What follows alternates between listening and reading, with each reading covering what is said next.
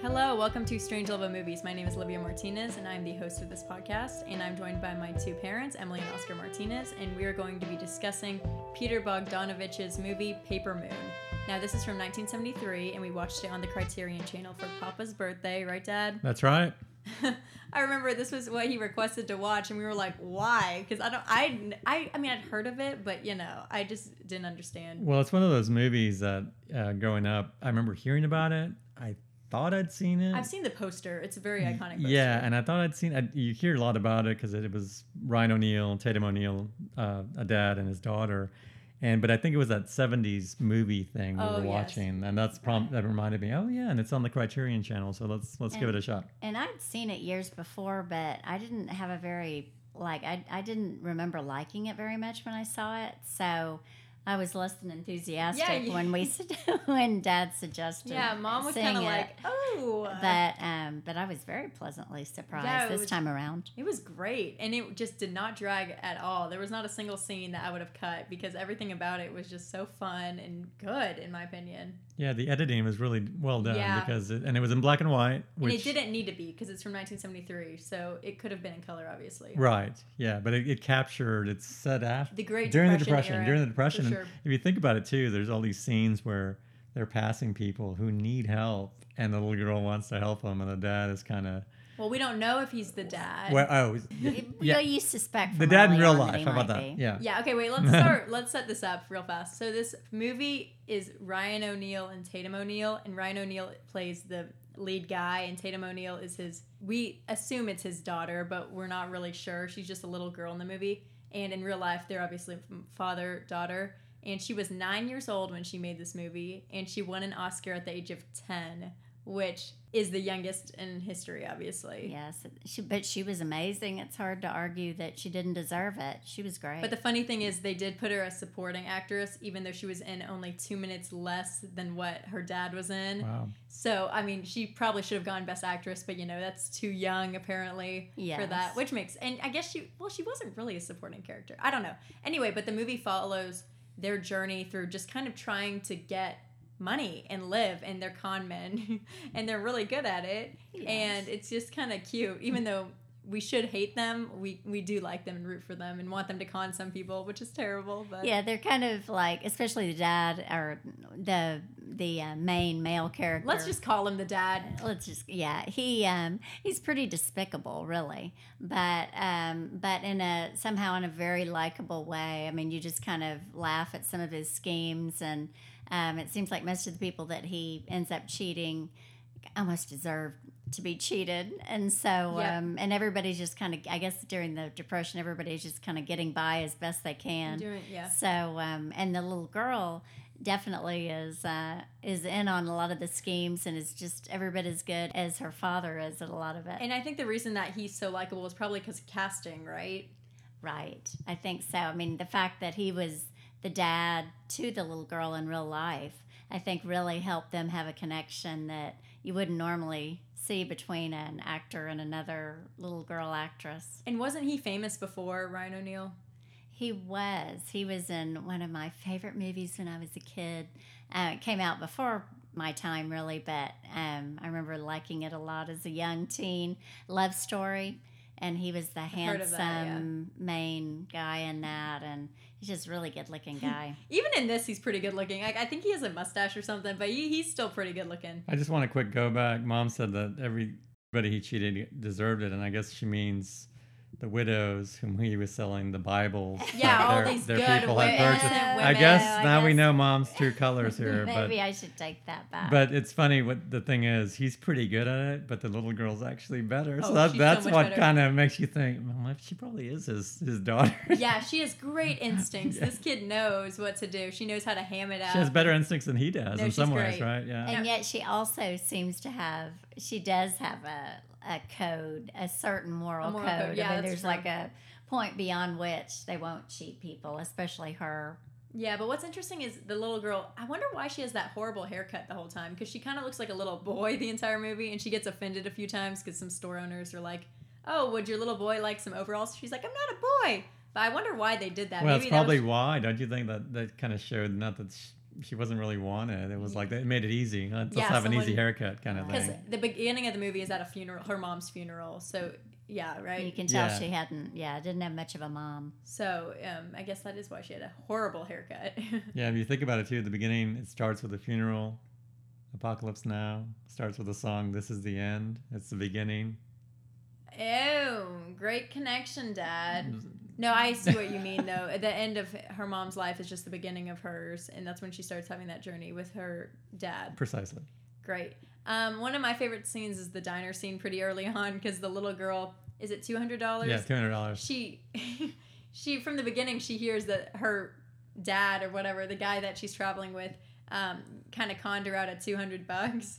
And so in the diner, she's like screaming, "I want my $200." And he's like kind of scared of her, and he decides, okay, I guess I need to get her $200 somehow. And she's like yelling it and making a real fuss, and all these Waiters all and all these that. waiters and people in the diner are looking at him like he's just the worst person in the world. Which he So kind of is. And he she didn't. knows how to use And her, it's not like, so. and she knew that he already spent that money, so he had to get it some other way. So then that's what led to the whole journey. So favorite scenes, mine is when it's toward the end. And again, he's not her dad. Or that's what he keeps saying. He's not her dad. So he's not looking out for her as her dad. So he's always telling her, "Why are you smoking?" But if he were really her dad, he would take the cigarette out. And again, she's really smoking. You can see she's inhaling it into her lungs, which little is girl, crazy. yeah. She's 9 She's- years old. yeah, 9 the years actress, old. as opposed to just puffing and blowing. It's probably But- why she had some issues later on. She did. But that's We'll okay. get into that at She's some okay point. now. But anyway, she at one point toward the end, he's really asking her opinion, like, "Hey, what do you think?" And he lights a cigarette and he just hands it to her absentmindedly. It's like she's like his partner at that point. Yeah, I think they're it partners. shows. Yeah, it's He kind of just funny. accepts it. Which is just so funny because the whole premise is just this adult single man is taking in this little kid, and it's not creepy at all because he's obviously her father, but he won't admit it. But it's just so funny. It's so ridiculous. Now, the director of this movie, Peter, what is it, Bogdanovich, yeah. He's really famous for other movies, right? Like The Last Picture Show and What's Up, Doc, right? Right. I think he had done those the previous 2 years. Yeah, that's So, crazy. Yeah, 3 big hits in a row. Yeah. And Last Picture Show is in black and white. Is What's Up, Dog? No, it's in color. Okay. And which one do you like better? Like, what of those 3 movies? They're different. I mean, What's Up, Doc is a pure screwball comedy based. That's Bogdanovich was a critic, like Truffaut, like who else? There were some other people who were critic. Godard was a critic. I mean, the French folks and French directors, and so he knew a lot about the history of films, and he's a big Orson Welles guy. Oh, makes Like sense. he wrote about him, he curated, made, showed his movies at places, and so he was really influenced by him and got, used that in his shots. You could tell in the direction too. There were certain shots that were really amazing. Yeah, it was a really pretty movie. Yeah, he really had that plan, like shot by shot. You could tell. Also, Madeline Kahn deserves mention because she was in the movie for a little while too. She plays the She's funny. kind of floozy girlfriend, and she was really funny. She always is known for her appearances, mostly in Mel Brooks movies, I think. She's just purely a comedian. Yeah, Yeah, Young Frankenstein and Blazing Saddles. And this one, I didn't even know she was in it. That shows that I thought I'd seen it, but I guess I don't remember it. But she was funny. She was funny. Her and that little girl do not get along whatsoever. But they understand each other, right? They do understand. Like, she understands, okay, she's using my dad for his money, Right. which they barely have any money, but blah, blah, blah. Yeah, it's an interesting relationship. She has her part's pretty funny. So we already mentioned how Tatum O'Neal was the youngest Oscar winner of all time at the age of 10, getting Best Supporting Actress. But Madeline Kahn was also nominated for Best Supporting Actress, and I mean, she was in it way less. So to think that those two were going against each other is crazy. And then it was also nominated for Best Adapted Screenplay and Sound Mixing. It didn't win either of those. I'm not sure what did, but I think it was a great screenplay. But really, I think it was great direction. So I think that should have been nominated at least. Don't y'all think? Yeah, I think so. And I think Ryan O'Neal should have been nominated for And- Best Actor. He did a good job. And that's interesting because that apparently is the source of the beginning of the tumultuous relationship between Ryan and Tatum O'Neal, because I think that he's like this 35-year-old man and he's jealous of his 10-year-old daughter, which is not good. No, that's kind of pathetic. It really is, but apparently he put his heart and soul into this role, which you can tell. He's great in it, but Yeah, he wasn't even at the Oscars when she won. He was filming Barry Lyndon with Stanley Kubrick. Oh, yeah.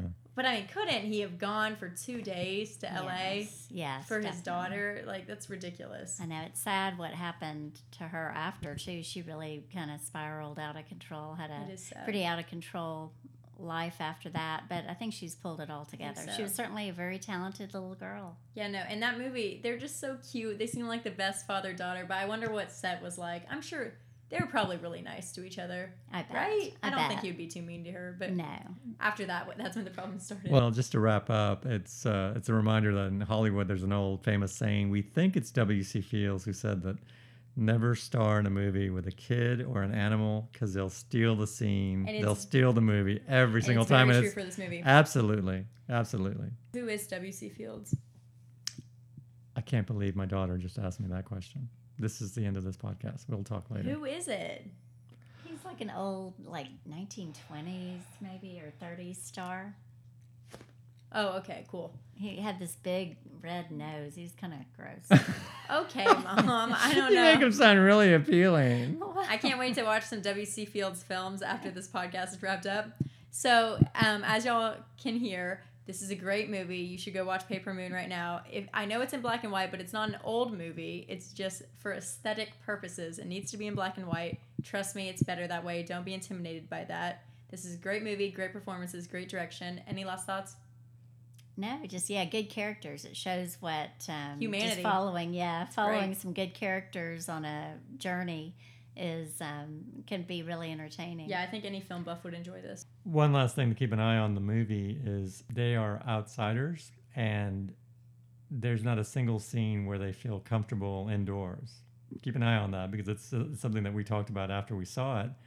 And it's interesting because think of how many movies where the protagonist is an outsider. These are true outsiders, literally outside. They're literally outside. Yeah, and when they're inside, they don't feel comfortable at all. Yeah, Right. that's a good When thing to they're- notice. Yeah, they're always trying to basically break out whenever they're on the inside. Yeah, Because they're that's just not their natural place. Yeah, and if we can notice that, I'm sure y'all will notice way more things than Absolutely. us. Okay, well, that wraps it up. Have a great day, y'all, and watch Paper Moon. Bye.